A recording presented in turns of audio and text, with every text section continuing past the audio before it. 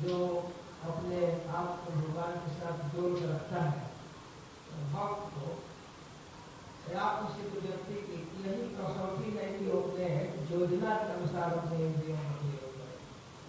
ऐसे नहीं कि जो मन किया वो कर दिया।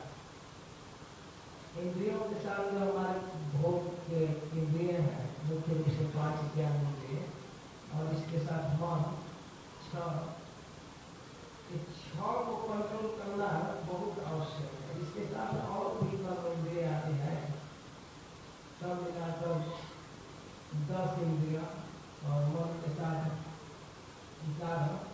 इन इंद्रियों को वश में करना एक बुद्धिमान भक्त योगी का कर्तव्य है। किंतु अधिकांश लोगों की स्थिति है कि वो इंद्रियों को कंट्रोल नहीं करता। ऐसे नहीं करते हैं, मजबूरी में तो करते हैं। जो शौक से भगवत सेवा के लिए इंद्रियों को कंट्रोल में करता है तो योगी कहते हैं, भक्त कहते हैं, और मजबूरी में तो करना ही पड़ता है। गरीबी में, बीमारी अवस्था में तो करना ही पड़ता है। मान लीजिए हम मार्केट से गुजर रहे हैं और एकदम ताजा ताजा जिलेबी छन रहा है, जीभ में पानी आ गया, लेकिन पॉकेट में हाथ लगाए तो पैसा नहीं है, तो अब क्या करेंगे? पैसा नहीं है तो देगा नहीं, तो तुरंत समझा देता है, बुद्धि समझा देती है जीव को कि चलो दूसरे को पैसा होगा तो खा लेंगे। कंट्रोल कर लिए ना, तो मजबूरी में कंट्रोल करना हुआ। और कभी कभी घर में पकवान बना है विविध प्रकार के मिष्ठान भोजन, लेकिन पेट में दर्द है, रोग है किसी कारणवश, तो खाने की इच्छा ही नहीं होगी, मजबूरी है। और इच्छा भी होगी तो अगर स्वास्थ्य प्रतिकूल है तो नहीं खा सकते, डॉक्टर मना किया है।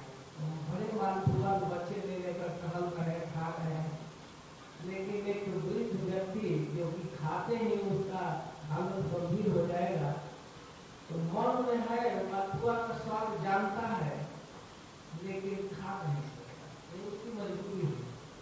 तो हम इंद्रियों को कंट्रोल करते हैं लेकिन मजबूरी ये ठीक नहीं, उनको बुद्धि से कंट्रोल करना है।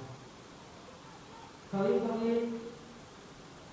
रोग की अवस्था में या किसी परिवार के अपने पत्नी से, भाई से कभी कभी झगड़ा हो जाता है, तो लोग नाराज होकर लोग उपवास कर जाते हैं, नहीं खाते, दिन नहीं खाएंगे, आज तुम्हारे हाथ में खाओ है, तो नहीं खाते हैं, बाहर भी नहीं खाते, अंतर कर लेते हैं। तो और बहुत से लोग इसको बुद्धि से एकादशी को हम नहीं खाएंगे, आज उपवास करेंगे भगवान के लिए, यह जो समझ का ध्यान देकर बुद्धि से। और प्रत्येक इंद्रियों के भोग के साथ खतरा है, कई तरह की खतरा है।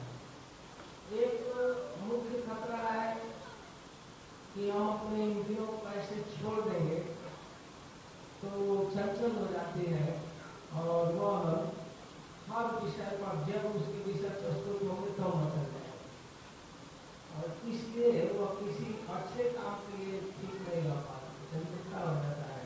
और मुख्य रूप से साधन भजन करने के लिए इंद्रियों को स्थिर रहना पड़ता है।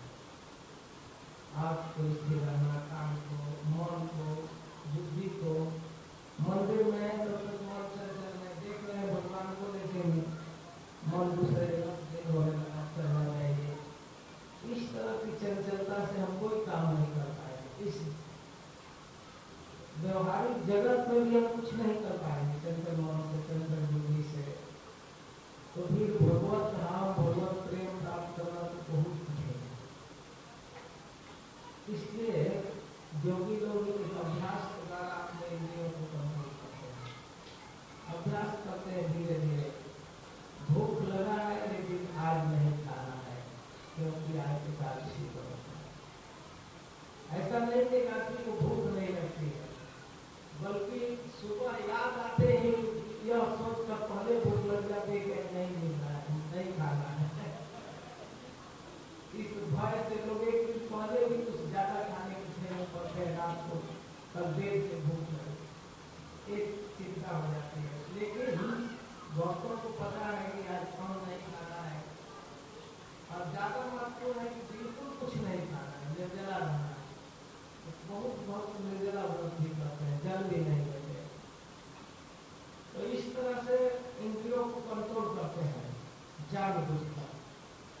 तो जिस प्रकार अन्न से परहेज करते हैं, वैसे कुछ योगी अन्य विषयों से भी परहेज करते हैं, केवल एकादशी को नहीं, और भी विषय बहुत जीवन में पता नहीं कौन कौन योनि ग्रहण किए, सुअर, कुत्ता, गधा, घोड़ा, क्या क्या हुए, बहुत भोग भोगे होंगे।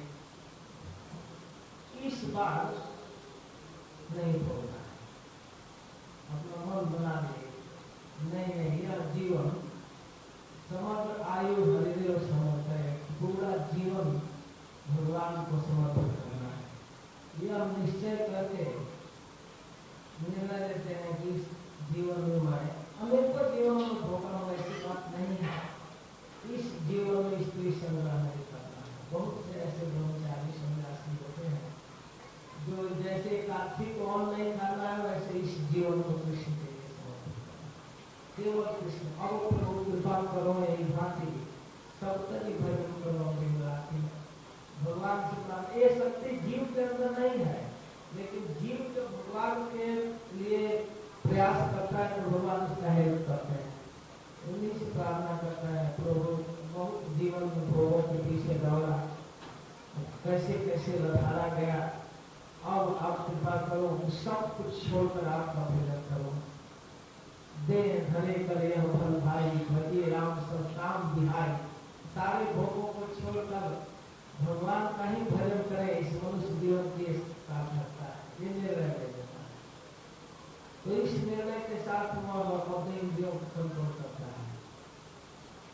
इसका अर्थ यह नहीं कि ब्रह्मचारी सन्यासी की इंद्रियां विषयोन्मुख नहीं हो पाएगी, लेकिन वो रुकता है नहीं, नहीं, इसके लिए नहीं है। हमारा जीवन कृष्ण के लिए है।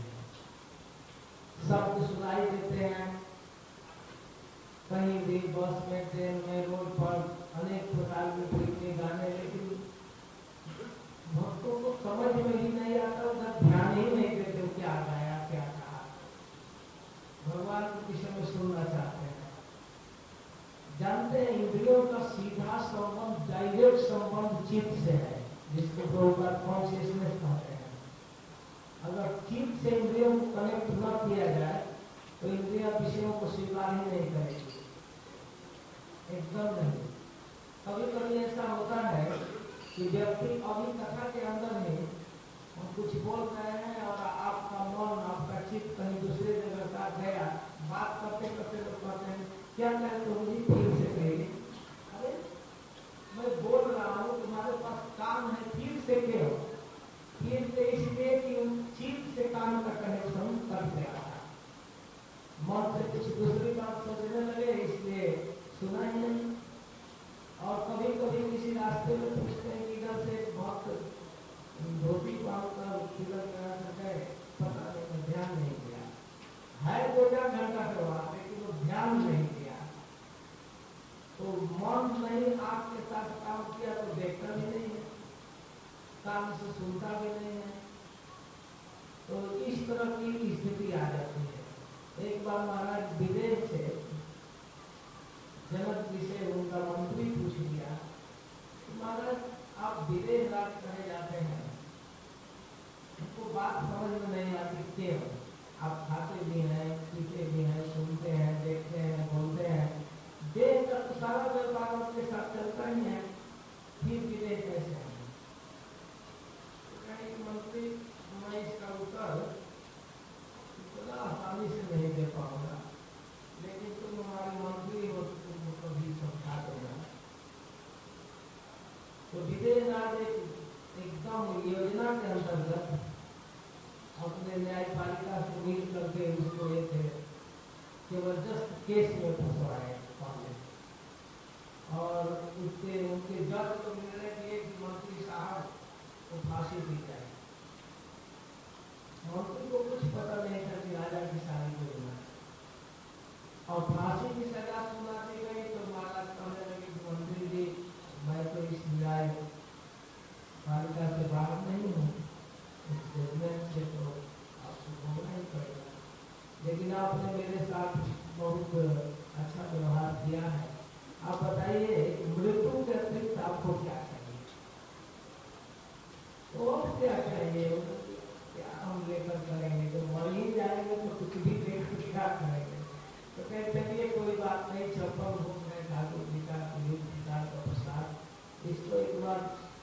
खाइए, जो भी आपका टेस्ट में विभिन्न प्रकार का भोजन हमको दिया गया। आधा घंटा पहले फांसी पर झूलने से आधा घंटा पहले तो खा रहे थे तो ठीक है, अच्छा पकौड़ी स्वादिष्ट खा, ठीक है, सब्जी ठीक है, सबको ठीक ठीक खाते गए। इसके बाद जब फांसी के लिए ले जाने लगे तब महाराज कहते हैं, भाई एक बार मैं तो जीवन दान देता हूँ अपने अधिकार के अनुसार। मंत्री जी मेरे साथ बहुत सौहार्द किए, तो एक बार मृत्यु दंड से मुक्त करता हूँ। तो ये तो योजना पहले से ही सब लोग ठीक है महाराज। मंत्री जी अब आपको फांसी नहीं दी जाएगी, हमको दुख इस बात के है कि आप प्रेम से खाए नहीं, इसका भोजन इतना बढ़िया बनाया गया, आप कुछ खाए नहीं। अब चलिए साथ में खाते हैं। उसका थाली भी पड़ा हुआ था, खाने लगे। राजा साहब बैठे, तब मंत्री कहते हैं बहुत ही तीखा है, इसमें बहुत ज्यादा नमक है। तो बात में नहीं डाला गया है, आप जो थाली खाए हैं वही है, लेकिन आधा घंटा पहले तो आप सबको ठीक कह रहे थे, अब क्या हो गया? अरे महाराज मान लेता हूँ कि इसमें नमक पहले भी था, मिर्चा पहले भी था, लेकिन उस समय हमारे दिमाग में मृत्यु नाच रही थी कि पकौड़ा पकौड़ी है। इसका मतलब आपका जीव आधा घंटा पहले काम नहीं कर रहा था ना। तो जो पोजीशन आपका आधा घंटा पहले था वो मेरा जीवन बनाता है, इसलिए मैं विदेश देह का सिस्टम काम ही नहीं करता, क्योंकि मैं जानता हूँ कि मुझे मरना है। तो फिर इस विषय में इतना स्वाद लेता ही नहीं, और जो लोग मृत्यु को भूल जाते हैं मजा लेते हैं, वो देनी है, पड़े हुए हैं संसार में, मैं विदेश यही अंतर है। ऐसा नहीं कि हाथ पैर है और मैं विदेश क्यों हो गया। तो और इसी प्रश्न के उत्तर देने के लिए सारी योजना की गई थी, राजा साहब क्लियर बता दिए और समझ में आ गया मैं कैसे विदेश हूँ। तो ये स्थिति बड़े बड़े विदेश लोगों का, महाभागवतों का है।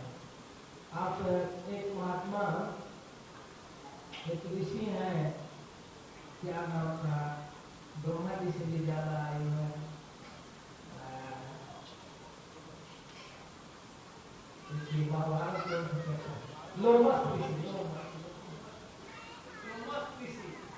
लोमस ऋषि एक बार महाराज ऋषि के दरबार में आ गए, कोई सत्संग चल रहा था, तो कोई महात्मा उनसे पूछ दे कि आपका आश्रम कहाँ है हिमालय में, हम कभी आएंगे।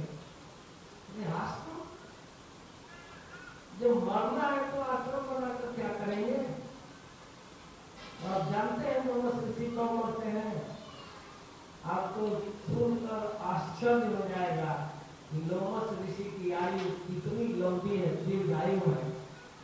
एक ब्रह्मा का जो शरीर पूरा होता है तो लोमस ऋषि के शरीर का एक रोम टूटता है, शरीर का एक रोमा टूट जाता है, एक बाल झड़ता है, एक बाल टूट जाता है, और पूरे शरीर के एक एक रोम, एक एक बाल जब पूरा पूरा झड़ जाएगा तब उनकी मृत्यु होगी। और ब्रह्मा की आयु कितनी है? तो हमारे टाइम से 43,20,000 वर्ष में 4 युग पूरा होगा, सतयुग, त्रेता, द्वापर, कलयुग। और इस तरह से 1000 बार जब चतुर्युगी बीतेगा, 43,20,000, 43,20,000 गुणा कर दीजिए 1000 से, तो ब्रह्मा जी का एक दिन पूरा होगा। और उतने ही बड़ी रात्रि और उतने बड़ी दिन और रात का 30 दिन का 1 महीना, 12 महीना का 1 साल गुणा करते जाइए, वो खरबों वर्ष आएगा। और इसके बाद 100 वर्ष तक ब्रह्मा की आयु है उस उम्र से। और जब एक ब्रह्मा की मृत्यु होगी तो लोमस ऋषि के शरीर का एक ब्रह्मा टूट जाएगा। और वो इतने दीर्घायु उन्होंने कहा है, क्या आश्रम बनाना है जब मरना है। हम लोग बर्फ पर कभी कभी जाते हैं तो अपना रुमाल, गमछा हमारा सीट है। थोड़ा नीचे गए पानी वानी पीने तो कोई दूसरा बैठ न जाए, इसके लिए अगर कोई कदाचित बैठ न जाए, आप कैसे बैठे, मेरा सीट है, मैं अपना अधिकार रखा हूँ। अगर ट्रेन में सचमुच रिजर्वेशन टिकट ले लिए तब तो बकौती हो गया। अगर कोई बेचारा इमरजेंसी में आकर बैठ गया, अरे उठो हमारा सीट है, भैया हमारा बेटी है बैठने दी, बेटी ने तो मैं बीमार हूँ, मैं इसको रिजर्व कराया 2 महीना पहले से। वाह लोग मत किसी से पूछ लीजिए ना, इस तरह लोगों की मानसिकता। तो इंद्रियों का जो मन से है और इसके साथ चित्त से है और विषय को भोगते हैं, इसलिए भोगते तो जानते हैं कि उन्हें मरना ही नहीं। बाकी सब लोग मर रहे हैं, बहुत से लोग कार दुर्घटना में, ट्रेन दुर्घटना में, हॉस्पिटल में बीमार होकर मर रहे हैं, वो मरते रहेंगे, मुझे थोड़ा मरना है। महाराज जी युधिष्ठिर कहते हैं कि सबसे बड़ा आश्चर्य यही है। उनसे प्रश्न किया गया है, यक्ष ने कई प्रश्न पूछा है, उसमें एक प्रश्न है कि इस दुनिया का सबसे बड़ा आश्चर्य क्या है। तो कहते हैं कि अहम हनि भूतानि गच्छन्ति जमालयम शेषा स्थित मिक्षन्ति किमाश्चर्य मत। लोग रोज रोज मर रहे हैं, देख भी रहे हैं लोग मर रहे हैं, अपने परिवार के रिश्तेदार के उस मृत्यु अंत्येष्टि में भाग भी लेते हैं, लाश भी जलाते हैं, सब कुछ देखते हैं, रोज टीवी पर न्यूज पढ़ते हैं, देखते हैं, लेकिन यह मन में नहीं आता कि मुझे भी मरना है। यह सबसे बड़ा आश्चर्य, सबसे बड़ा आश्चर्य है कि मुझे भी मरना है, ध्यान ही नहीं। तो इस तरह से लोग लापरवाह होकर विषय भोग करते रहते हैं और इससे उनका जीवन चला जाता है पूरा, और एक दिन अचानक मर जाते हैं। भागवत में स्तुतियों में मुझको महाराज 2 जगह श्लोक आया है कि व्यक्ति महाराज मुझको कहते हैं कि यह प्रभु, यह जीव विषय भोग में इतना लापरवाह है, लेकिन काल के रूप में आप इतने सावधान हैं कि जैसे चूहा अपने बीज से निकाल करके दूसरे अनाज को खेतों में, किसानों के खलिहान में आप देखे होंगे, तरह के लोग को कम देखे हैं, धान के बाल, गेहूं के बाल को काट करके ले जाकर अपने बीज में एकदम गोदाम में रखता है और इतना व्यस्त रहता है, बिजी लाइफ उसका है कि वो निकलता है, उधर से लाना, उधर से माल धोकर गोदाम में लाना है इधर से, और वहीं उसको खाने के लिए सांप अपना कुंडली बांध करके बीज के किनारे बैठ जाता है और बेचारा वो व्यस्त लाइफ जीवन, बिजी जीवन वाला सर्प अपने बीज से निकलकर सर्प के पीठ पर कूद कर भागते हुए जब दौड़ता है, उसको फुर्सत है देखने का कि यहाँ काल है, लेकिन सर्प एकदम सावधान है कि जे वही मुंह के रेंज में आएगा फन के पास, ते वही दबोच लेता है, पकड़ लेता है, और अब चाहे कुछ करने में दम नहीं, अब तो पकड़ लिया। उसी प्रकार ये प्रभु हम लोग अपने पूरे जीवन के उद्देश्यों के लिस्ट में क्या हमारे कार्य सूची है, आपको नहीं रखा, पूरा जीवन दूसरे कामों में व्यस्त है, लेकिन आप काल के रूप में पूर्ण सावधान है और पकड़ कर लेते हैं जीव को, तो उसको जाना है, ये सारी योजना घड़ी की घड़ी बन जाती है। तो उसी प्रकार व्यक्ति लापरवाह है उस चूहे की तरह, एकदम हावड़ा कलकत्ता से लेकर कश्मीर तक ट्रक चलाना है, 2-2 शिफ्ट ओवर टाइम काम करना है, पता नहीं क्यों, किसके लिए, कुछ विचार करें, समझते हैं हम अमर हैं, बहुत दिनों तक भोग भोगेंगे, एक तो मकान से काम नहीं चलता, सभी बड़े बड़े शहरों में कोठी होना चाहिए, विदेश में होना चाहिए, इस तरह लोगों की मानसिकता है। और कभी कभी एक तो चलो जनरल जीवन है, जनरल लोगों का, कभी कभी साधकों के साथ भी यह स्थिति आती है कि वे अपने इंद्रियों पर भरोसा करते हैं कि अरे मेरे साथ ऐसा थोड़े हो सकता है, मैं जब चाहूँ तब कंट्रोल करूँ, लेकिन ऐसा नहीं होता है। इंद्रियों से विषयों के संयोग से योगी को बचाना ही चाहिए, प्रयास पूर्वक बचाना चाहिए, स्वतंत्रता पूर्वक नहीं छोड़ना चाहिए, नियंत्रित रखना चाहिए। नियंत्रण में रखने वाले योगी साधक सुखी रहता है और विश्वास करने वाला व्यक्ति धोखाधड़ी हो जाता है। साधारण लोगों की बात तो छोड़िए, हम लोगों की तो कोई गिनती ही नहीं है। बड़े बड़े लोगों के साथ इस तरह की स्थिति है।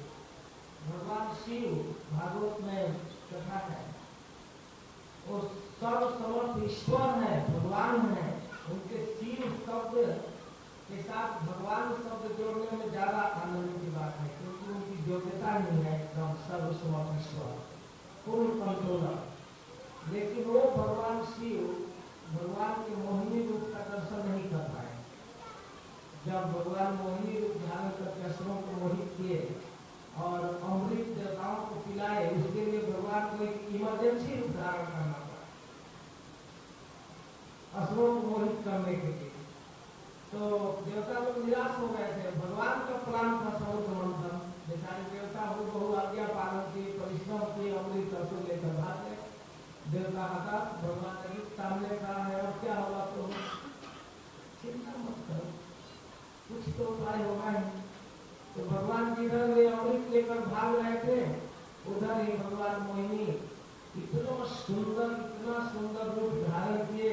विरक्त चूड़ामणि सुखदेव गोस्वामी एकदम वीडियो बना दिए, कैसे मोहिनी और फूल को खेलते हुए अपने आंचल को लहराते हुए हवा में चल रही है और असुर लोग देख कर चकित, भूल गए कि हाथ में अमृत है। नहीं तो एक से दूसरा छीनता जा रहा था, जो बलवान था उससे छीन लेता। हम पूर्वम, मैं ज्यादा परिश्रम किया हूँ, मैं पीऊंगा। तुम तो ऐसे आलसी खड़ा था, परिश्रम तो मैं किया हूँ। और भाग का रूप दूसरा तब तक मोहिनी पर दृष्टि गई, कहेंगे पागल, बेकार इस घड़े के अमृत के चक्कर में पड़े हो, दिमाग अमृत तो सामने आ रही है। एकदम चकित हो गए और जाकर के देवी तुम किसकी हो। देखने में तो ऐसा लगता है कि तुमको देवता भी टच नहीं किया है, मनुष्यों की बात क्या है। तो एकदम मोहिनी को मुग्ध हो गए, इसके लिए भगवान रूप धारण किया और कलश एकदम हाथ में दे दिए। भगवान भगवत गीता में ऐसे थोड़े झूठ बोलते हैं कि कर्मेवाधिकार रखते माँ फलेषु कदाचन, कहते हैं केवल कर्म का अधिकार है, फल का नहीं। तो कर्म करके देवता और असुर अमृत निकाले और सोचे कि इस कर्म का भोक्ता मैं हूँ, लेकिन भगवान ने लिए अपना ऐसा ठीक किए कि एकदम अपने आप दे दिए। अरे आप लोग कश्यप जी के गोत्र में जन्म लेने वाले इतने बड़े कुल के, मुझको रास्ता चलने वाली एक पुरुषनी वेश्या पर आप कैसे विश्वास कर लिए? आप मेरा परिचय कुछ है तो जान जाइए, मुझको कोई ट्रेनिंग नहीं, कैसे सर्विस करना है, कैसे अमृत बांटना है, मैं नहीं जानती। और रास्ते में चलने वाली एक पुरुषनी पर आप विश्वास कर रहे हैं, ये आपकी शोभा देता है। तो लोग नहीं तुम ऐसा नहीं कर सकती, तुम जो भी करोगी तुम अच्छा करोगी। एक टीकाकार लिखते हैं कि असुरों के मन में था कि इस बहाने से कुछ देर हमारे साथ रहोगे, तुमको देखने को मिलेगा, तुमसे बात करने का अवसर मिला, दूसरा कौन बहाना ढूंढेगा, अमृत देकर तो बात भी कर रहे हैं, यह अवसर छीन जाएगा हाथ से, इसलिए अमृत देंगे। और भगवान अमृत दे करके कहे कि अच्छा देखिए, हम ट्रेनिंग नहीं लिए हैं सर्विस करने का, अगर मुझसे कुछ ऊंच नीच हो तो अरे जो करोगी वही अच्छा है, पूरा आप सुनेंगे। तो अगर बीच में आपको कुछ बोलिएगा मत, पहले मैं कर देती हूँ, नहीं आपको अनुचित कर ही नहीं सकती, दे दिए एकदम पूरा। तो कहे ठीक है, आप लोग अलग पंक्ति लगा दीजिए जिससे पहचान में आ जाए कि आपका गुरु किधर है और देवताओं का भी अलग। इसके बाद उन लोगों के तरफ देखती थी और खिलाना चालू की देवताओं की तरफ। और महाराज जी कहते हैं कि देख देख कर आश्वासन दे रही थी मोहिनी कि आप चिंता मत करो, ऊपर का जो पानीय भाग है, पंचोछा भाग, तो इन लोगों को खिलाने दाल माल तो आपके पास लेकर आ ही रहेगा। धीरे धीरे पिलाते हुए वो तो धरा एकदम समाप्ति को जाने लगा। तो दूसरे असुर पर है, ये क्या हो रहा है, देख रहे हैं चुप, बेचारी पहले कह चुकी है और तुम लोग बीच में इस तरह की बात करने लगे। स्त्री से विवाद करना ऐसे उचित नहीं है, इसमें प्रतिष्ठा जाएगी। और इसका दोष क्या है? तुम लोगों ने दिया है, ये लोग तो पहले कही है मैं जो भी करूंगी आपको सहना पड़ेगा। बेचारे अपने बात में फंसकर एकदम चुप, पिला दिए अमृत देवताओं को। एक राहु को बर्दाश्त नहीं हुआ, सूर्य और चंद्र के बीच में आया, ये लोग इंगित किए कि प्रभु ये तो असुर है, फिर भगवान उसका सिर काट दिया अपने स्वरूप में। सब देवताओं को असुरों को होश हुआ, अरे ये तो मोहिनी विष्णु है, बहुत भारी धोखा हो गया। लेकिन यह नील संपूर्ण ब्रह्मांड में फर्स्ट प्रिंट पर आया कि भगवान ऐसा रूप धारण किए। तो भगवान शिव को भी पता चल गया। तो भगवान शिव वहाँ समुद्र मंथन में नहीं थे, एक बार उनकी जरूरत पड़ी हलाल पीने के लिए तो आए, पीकर चले गए जगत रक्षा के लिए। तो भगवान एक बार आकर के शिव जी भगवान के सामने कहे कि प्रभु जब जब आप अवतार लिए हैं तब तब मैं आपके रूप का स्वागत किया हूँ। ये मोहिनी जो अकस्मात रूप धारण की उसको मैं नहीं देखा, मेरी बहुत इच्छा है कि उस रूप को देखूं। तो भगवान साफ साफ कहते हैं कि शिव जी यह रूप आपके लिए है, ये असुरों को मोहित करने के लिए धारण किया गया, ये आराध्य रूप नहीं है, इसका दर्शन मत कीजिए, अच्छा यही होगा। तो भगवान शिव कहते हैं प्रभु आप मुझ पर भी विश्वास नहीं कर रहे हैं। कहते नहीं, इंद्रियों को एकदम चंचल बनाने वाला रूप है, आप हो या कोई हो, और यह रूप समाधि का विषय नहीं है, चिंतन का विषय नहीं है, इसलिए आप जैसे साधन के लिए है ही नहीं। ये तो देवताओं को अमृत पिलाने के लिए इमरजेंसी में रूप धारण किया गया था, इसको देखने के फिर छोड़ दीजिए शिव कि मैं आपसे आग्रह करता हूँ। प्रभु आप अपना मानते हैं मुझको, हाँ इसमें कोई डाउट नहीं है, तो मुझको ये रूप दिखाइए ही। तो भगवान ने चलो दिखा दूंगा कभी। शिव जी नहीं जानते थे क्या ये दिखाएंगे, कहीं कभी दिखा दूंगा, जब आपका इतना जिद है तो दिखा दूंगा। और शिव जी चल रहे हैं अपने पत्नी पार्वती के साथ, गौर के साथ, नंदीश्वर है और भी कई परिकर हैं। कुछ आगे बढ़े तो देखे बागीचे में एक ज्योति गेंद को खेल रही है और ऐसी चल रही है, शिव जी को देखते रह गए। शिव जी जैसे महान योगी कामदेव को भी जला देने वाला एक बार भगवान के रूप से प्रभावित हो गया। ऐसा विचित्र ढंग से प्रभावित हुए कि मैं उसका वर्णन नहीं करूंगा, बस संकेत करता हूँ कि पकड़ने के लिए आलिंगन के लिए दौड़ पड़े, केयर भी नहीं किए कि पार्वती देख रही है। किसी भी एक पत्नी के लिए यह बहुत असह्य विषय है कि उससे छूट कर भी कठिन है, सामने किसी ज्योति के साथ पति चला जाए तो उसको क्या बीतेगा, लेकिन इसका होश नहीं है शिव जी को। चले गए मोहिनी को पकड़ने के लिए और अंततः पीछे से उसका जूड़ा पकड़ ही लिए, आलिंगन करना चाहने उनका अमोघ तेज दीर्घ गिरने लगा और इधर भागने लगे। भगवान सभी ऋषियों के आश्रम में टीकाकार लिखते हैं कि शिव जी दिखाना चाहते थे, देख लो कामुकता का रोग, देख लो बड़े बड़े योगी ऋषि सब देख रहे हैं और शिव जी कैसे दौड़ रहे हैं, मोहिनी कैसे भाग रही है। जहाँ जहाँ उनका अमोघ दीर्घ गिरा वो रत्न बन गया। बाद में शिव जी को होश हुआ, कहते हैं प्रभु मैं समझ गया, मुझे क्षमा करना, मैं आपकी आज्ञा की आपकी बात नहीं माना, अपनी इच्छा व्यक्त किया। तो शिव बिरंची को मोहनी को है बपुरा आन, अस्त दिए जान भजे मुनि माया पति भगवान। तो भगवान की माया बहुत प्रबल है, विषयों के रूप में जीव के चित्त में आती है, वह किसी भी रूप में, दर्शन के रूप में। देखिए शिव जी मोहिनी का रूप दर्शन करके गिर गए, शौभरी एकदम के अंदर यमुना के अंदर तपस्या करते थे, एक दिन रिलैक्स अवस्था में बैठकर मछली का उत्सव देखने, मत्स्य का संग देखने लगे और उस संग से वो गिर पड़े और महाराज मंधाता के 50 बेटियों के साथ विवाह किए। बाद में गिलाने करते हो इमं पश्यतम में विनाशम हाय हाय क्या हो गया। एक साधारण जीव मछली का संग देकर सौभरी जैसे कठिन तपस्वी का चिन्ह बदल गया, और जो रोज टीवी देखता है उसका क्या हालत होगा। ऐसे साधकों का क्या हालत होगा।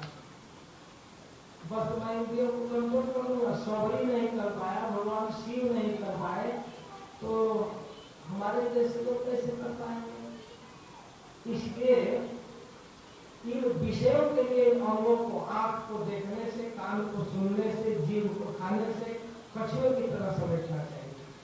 वहाँ जरूरत नहीं है, इसका जरूरत है भगवत सेवा। तो कहते हैं कि जरूरत पड़ने पर इंद्रिय भोग पर संयम नहीं बरतते हैं, कृष्ण भावनामृत में स्थिर हो पाना, कृष्ण को प्राप्त करना उनके लिए असंभव है। यहाँ पर सबसे उदाहरण कछुए का देकर जो अपने आप को समझ लेते हैं, विशिष्ट उद्देश्यों के लिए प्रकट करते हैं, जरूरत पड़ता है तो बोलते हैं। जैसे प्लान पूर्वक जब भरत जी अपने अंगों को समझ लिए विषयों से, उनको पता था, बोलना भी आता था, सुनने भी आता था, खाने भी आता था, लेकिन जानबूझ कर बहरे थे, जानबूझ कर गूंगे थे, और स्वाद भी उनको विविध प्रकार का टेस्ट भी पता था, लेकिन जला या खुरचम कुछ भी भाई लोग दे देते थे, उसी को खा लेते, कुछ भी विरोध नहीं की। भागवत के राजर्षि भरत की कथा सुने हैं ना। राजर्षि भरत एक हरिण में आसक्त होकर हिरण बने, और दूसरे जीवन में फिर उनको ब्राह्मण शरीर मिला, और ब्राह्मण शरीर मिला तो पूर्ण सावधान, कुर्मो आंगली व सर्वसा, कंप्लीट अपने अंगों को कछुए की तरह समझ लिए। इसका अर्थ यह नहीं कि उनको बोलने नहीं आता था, लेकिन बोलने रहते थे, बोलते ही नहीं किसी से, क्या बोलेंगे, क्या सुनेंगे लोगों की बात, संसारिक चर्चा। जब बोलने का मौका मिला तो राजा रघुगण के पास फर्स्ट क्लास प्रवचन किया आत्म तत्व का। जब उपयोग समझे कि यहाँ बोलने का महत्व है, जिज्ञासु राजा है, यहाँ सिंधु समीर देश से पाकिस्तान की सीमा से गंगा सागर भगवान कपिल देव का सत्संग करने जा रहा है, ये वास्तव में पात्र है, तो इसको दें और आत्मा का रहस्य बताना चाहिए, वहाँ बताए। और बताते बताते जानते हैं, जब कोई गुरु, कोई साधु, कोई महापुरुष किसी जीव पर विशिष्ट कृपा करना चाहता है, तब अपने जीवन में जो आध्यात्मिक विकास किया है उसको उदाहरण के रूप में प्रस्तुत करता है। ऐसा भागवत में देखने को मिला है। तो जब सब समझाते समझाते जब भरत जी देख लिए कि राजा को अभी राजापन का अहंकार नहीं जा रहा है, सब सुन रहा है, लेकिन इसके मन में है कि मैं राजा हूँ, तब कहे बेटा हम पूरा भरतो नाम राजा, मैं भी पहले भरत नाम का राजा था, जिसके नाम पर देश का नाम भारत वर्ष पड़ा है। एकदम रघुवर चौक गया, भरत इस स्थिति में, हाँ वही आगे बता रहा हूँ, सुनो क्या होगा। कि जवानी में राज वैभव को छोड़कर मलोक त्याग करके भजन करने आया था, और अकस्मात एक हिरण के बच्चे की व्यामोह में पड़कर उसके लालन पालन में इतनी आसक्ति हुई कि दूसरा शरीर हरिण का लेना पड़ा, और इसके बाद तीसरा शरीर ब्राह्मण का मिला है, और पूर्ण सावधान हो, दोनों आदमी वो सब। गोस्वामी तुलसीदास अपने दोहावली में लिखते हैं, एक हिरण के कारण भरत धरे दुईते, तुलसी उनकी क्या गति जिनका बहुत सने। जिनके मोबाइल में 3 सब कॉन्टेक्ट नंबर है, उसका क्या होगा, क्या होगा उनका। एक हिरण में आसक्ति के कारण तो 2 शरीर लेना पड़ा राजर्षि भरत को। तो इस तरह जब अपना उदाहरण दिए तो राजा लोगों को पूछो, इसलिए छोड़ो राजापन का अहंकार, भजन करो, आत्म तत्व को समझो। इस देह में अहंकार में मैं राजा हूँ, मैं ब्राह्मण हूँ, मैं भारतीय हूँ, मैं पाकिस्तानी हूँ, ये सब चक्कर छोड़ो। बस शुद्ध जीव कृष्ण का अंश है, उनका दास है, उनकी सेवा करो। जीव स्वरूप है कृष्ण नित्यता। तो इस प्रकार जो महान योगी है वो अपने आप को संभाल लेता है। उनको भी खाने में टेस्ट आता था, लेकिन कुछ भी खा लेते थे, पकड़ कर भद्रकाली के पास बलि देने के लिए ले गए। वो देह धर्म से बिल्कुल ऊपर थे, जानते थे कि लोग क्या करेंगे, मेरा सिर काटेंगे। काटने से पहले स्नान कराए, कपड़ा पहनाए, तिलक भी लगाए, माला पहनाए, सब स्वीकार कर रहे हैं। कोई बात नहीं, वो देवी जी का प्रसाद मालपुआ खीर जो भी दिए उसको भी खाए। चलो देवी के साथ तलवार निकाल के काटने जा रहे, खड़ा हो गए। उनको पता है कि बिना काल के कोई मर नहीं सकता और बिना भगवान की इच्छा से पता भी नहीं सकता। अगर प्रभु का यही विधान इसी तरह मानना है तो फिर अपना योजना क्या बनाना, पर भी जा सकते हैं एकदम प्रस्तुत। देवी तलवार निकाल कर 10 सरदार मारना चाहते हुए भी मूर्ति तोड़ कर निकल पड़ी और खींच कर तलवार पकड़ कर सबको काटने लगी। और राजर्षि भरत से आप भी आ जाते हैं लोगों के पीछे, तो क्या करे उनको मुक्त कर दिया, आप जाइए। और सबको इतना काटी कि उनके अपने पैरों से उनके सिर का फुटबॉल खेलने लगी है, इतना क्रोध में आ गए। एक वैष्णव का इतना अपमान।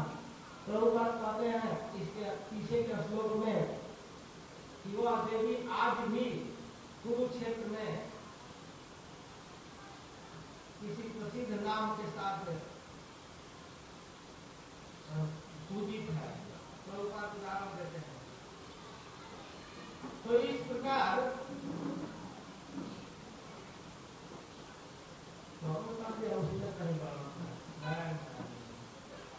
तो कहीं कुरुक्षेत्र में देवी है। तो इस तरह से कहने का मतलब यह है कि भगवान का भक्त एकदम भगवान को समर्पित होता है, पूरा पूरा विश्वास, और उनके लिए अपने इंद्रियों का प्रयोग करता है।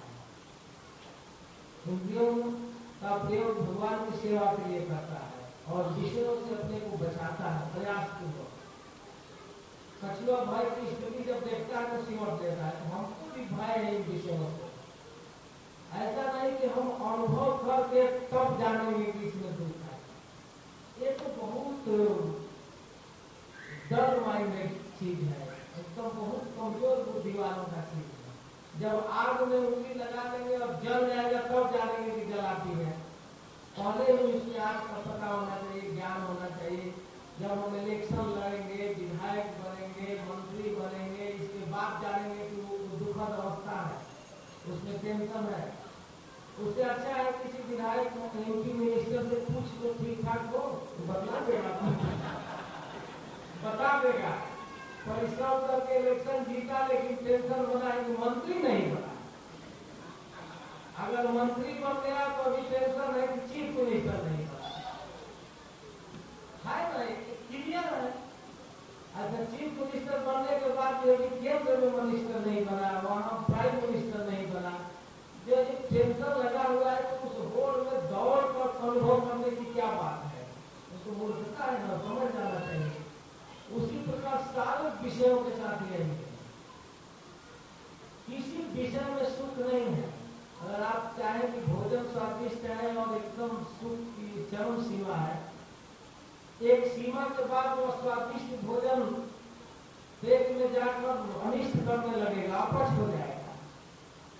इसी प्रकार सारे इंद्रियों के साथ है। जिन विषयों को आप ज्यादा भोगने के चक्कर में पड़ेंगे वो आप कष्ट देंगे और धीरे धीरे भगवान से आप विमुख हो जाएंगे। हमारा शरीर, हमारा मन, इंद्रिय सब कृष्ण के लिए है। भगवान ऋषिकेश है और इंद्रियों को ऋषि कहते हैं और इसका उपयोग है उनकी सेवा में। इंद्रियों के द्वारा इंद्रियाधीश भगवान की सेवा होनी चाहिए, इसमें इसका उपयोग है। इसलिए बुद्धिमत्ता के साथ विचार पूर्वक इंद्रियों को भगवान के साथ जोड़ना चाहिए। इसको भक्ति योग कहते हैं। भक्ति योग जिसका शरीर है, जिसके लिए है, उसमें लगाना है। तो यह स्थिर व्यक्ति का एक कर्तव्य है, वही स्वभाव में स्थिर रहता है, अपने मन से अपने बुद्धि से सब कुछ भगवान के लिए करता है। विचार पूर्वक हर एक चीज को देख कर विचार करता है। विषय प्रयोग का उदाहरण देते हैं कि एक रोड पर गिरा हुआ नोट या कोई जालर देख कर व्यक्ति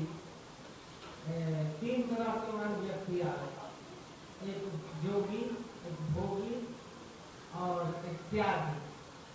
तो त्यागी उस नोट को देखता है, कोई पत्ता पेड़ का या नोट कोई अंतर नहीं। भगवान का तो एक नंबर का नोट है, सब कुछ त्याग कर चला गया।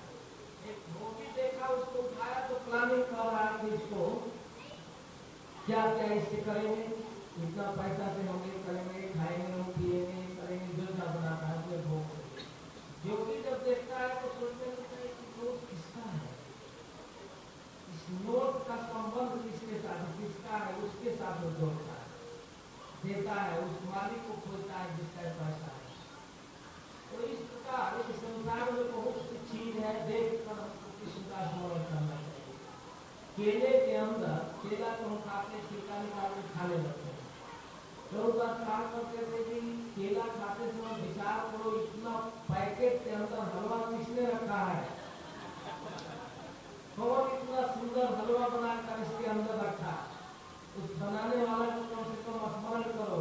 इस भाव में लोग यहाँ तक पहुंचिए कि अगर शराब पीने में स्वाद मिल रहा है तो एक घूंट के बाद याद करो कि शराब किसके द्वारा, किसने बनाया और किस तत्वों से बना है। तो इस तरह अगर याद करोगे तो कृष्ण तक पहुंचना पड़ेगा। तो धरती कृष्ण का है, उसमें भूमि आप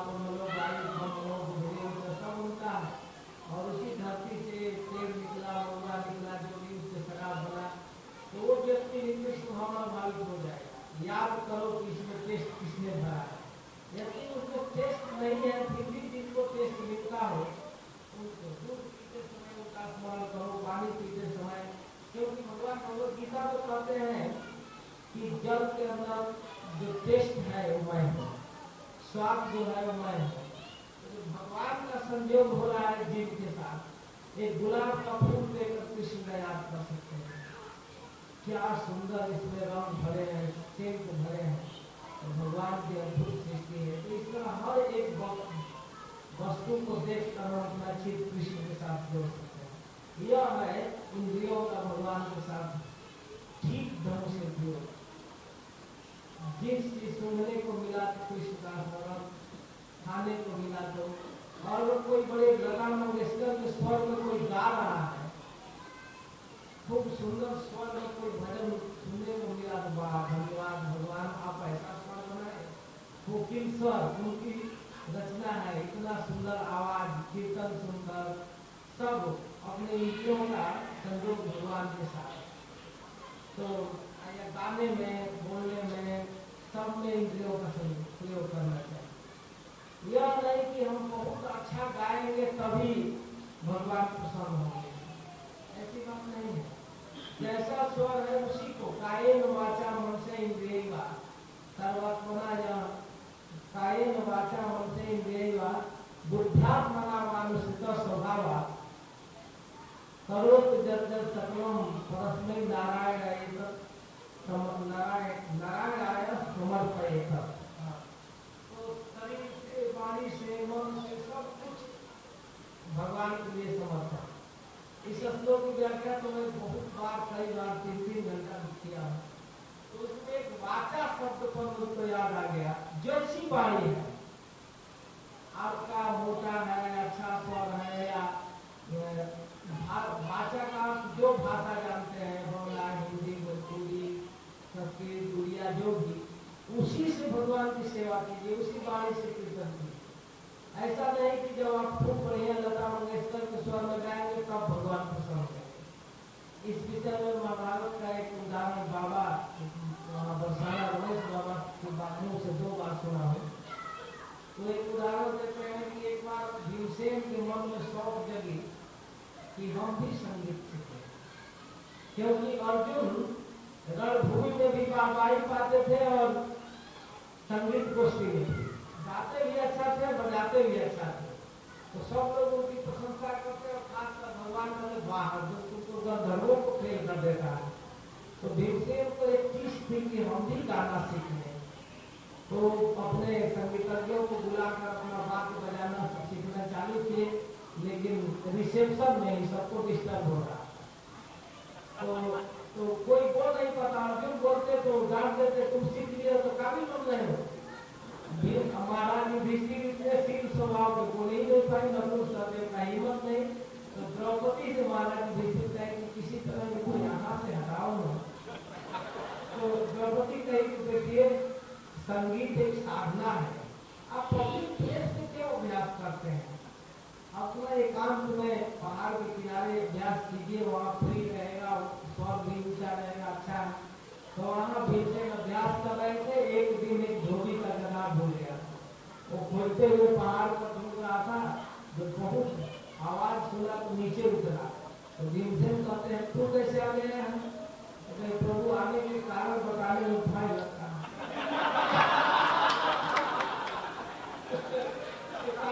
बताओ कैसे आ गया?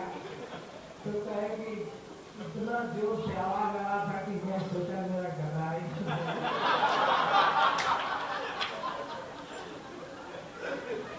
मेरा गधा 3 दिन से भूला है, मैं सुन रहा हूँ, तो मैं सोचा कि वही बोल रहा है। अच्छा, और बात समझ में आई कि प्रभु जी क्यों वहां से हटाई।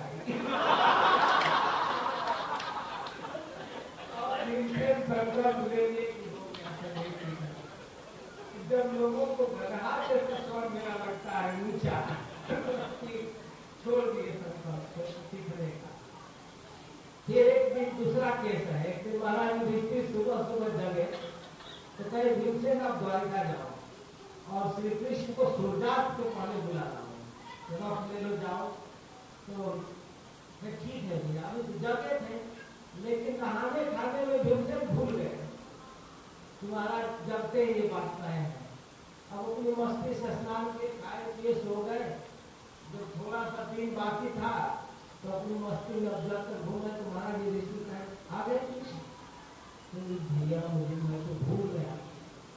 और तो महाराज युधिष्ठिर इतना डांट लगाए, खबूचर केवल खाना जानते हो, तुमको एक महत्वपूर्ण दायित्व दिया, तुम गया नहीं, बताना चाहिए था मैं नहीं जा रहा भैया, मैं भूल गया। तो महाराज युधिष्ठिर बहुत डांटे, भीमसेन को बहुत कष्ट हुआ कि मैंने ऐसा अवज्ञा किया। बेचारे क्या करें, घर में जाकर रोने लगे और रोते रोते कहने लगे कि हे कृष्ण, हे द्वारिकाधीश, केवल द्रौपदी की पुकार सुनते हो, कभी वन में दुर्वासा के संकट से बचाने आ जाते हो, कभी चीर बढ़ाने आ जाते हो, आज मेरा भी सुन लो भैया। महाराज युधिष्ठिर बुला रहे हैं, आ जाते बहुत अच्छा होगा। तो रो रहे थे, तब तक एक नौकर आया खोलते हुए, भीमसेन का द्वार खटखटाया। तो भीमसेन को क्या बात है? मैं महाराज बुलाए, क्या करेंगे? और तो गलती हो ही गया, भीमसेन आंसू पूछते हुए पहुंचे तो देखते हैं कृष्ण और एक महाराज युधिष्ठिर साथ बैठे हैं। तो महाराज युधिष्ठिर पूछते हैं भीमसेन, कब से मेरे साथ झूठ बोलने लगा? तुम क्यों झूठ बोला? मैं भैया मैं कहाँ झूठ बोला, पूछो क्या कह रहे हैं? तो भगवान कृष्ण कहे कि मैं भीमसेन को बुलाने से आया। और कैसे आ गए? तो भीमसेन बुलाया। भीमसेन कहा कि नहीं भैया, मैं तो गया ही नहीं, तो मैं जाने की बात तो आगे नहीं रहा हूँ, मैं बुलाने की बात कहा। तो भगवान उसी समय ये बात कह दिए कि भीमसेन जिस संगीत को सीखकर तो मुझको रिझाना चाहता था कि जैसे अर्जुन के संगीत से कृष्ण प्रसन्न होते हैं, वैसे हमारे मैं उस संगीत को नहीं लाइक करता, नहीं उसको पसंद करता। जिस स्वर में आप आज घर में रोते हुए पुकारे थे, उस स्वर का प्रतीक्षा करता है, उसी स्वर का प्रतीक्षा करता हूँ। इसमें बहुत ज्यादा स्वर की जरूरत नहीं, उस हृदय के पुकार को मैं सुनता हूँ। तो मैं तो पढ़ा नहीं हूँ, लेकिन रमेश बाबा की बात कर रहा हूँ, नाम रख कर बार बार मुझ पर मत दोष दीजिए, पता नहीं कहाँ है ऐसा मत पूछ दीजिएगा किस प्रसंग में। ये बात रमेश बाबा का है, 2 बार सुना। तो इस तरह से जो इंद्रियों का क्षमता है, जो बोलने की करने की, उसको कृष्ण की सेवा में ऐसे नहीं किया जा सकता। और यह है अच्छा उपयोग, और जहाँ गलत विषयों की तरफ जा रहा है वहां से रोकना चाहिए शौक के साथ, नहीं तो प्रकृति तो एक दिन रोक नहीं देगी, बूढ़े हो जाएंगे, असमर्थ हो जाएंगे, रोगी हो जाएंगे, इसी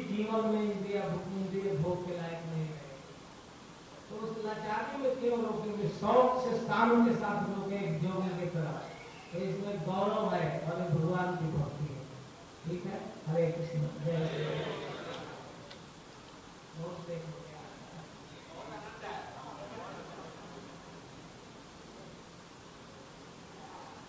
प्रश्नोत्तर का भी टाइम नहीं है, एक आध प्रश्न कोई हो ऐसा महत्वपूर्ण जिज्ञासा। अगली बार कब आएंगे आप? एक बार बिहार में प्रश्नोत्तर महाराज क्लास की 45 मिनट और प्रश्नोत्तर चला 1.5 घंटा। तो प्रश्नोत्तर करते करते गांव में कथा कर रहे थे, पहाड़ी क्षेत्र था, एक बूढ़ा खड़ा है, तो महाराज हाँ बाबा बोलिए, उनको भाई को फॉर्नेस उनको दिया गया। तो वो पूछे कि महाराज जी मुझे खेत पर जाना है, उधर जंगल में सुअर हरिण सब आ जाते हैं, और तो मैं पूछना चाहता हूँ कि कब खत्म होगा?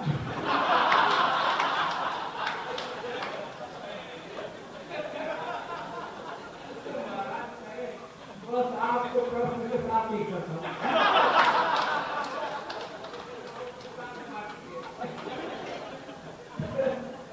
और कब आएंगे तो इनके हाथ में, दोबारा कब आएंगे तो जगन्नाथ जी। तो मैं तो सोचा कि 9:30 बजे क्या होगा, 8:30। तो अब ये आप कहेंगे कि कब बंद करेंगे? ठीक है, जब आप लोग विशेष कृपा करेंगे, भगवान चाहेंगे तो जरूर आएंगे।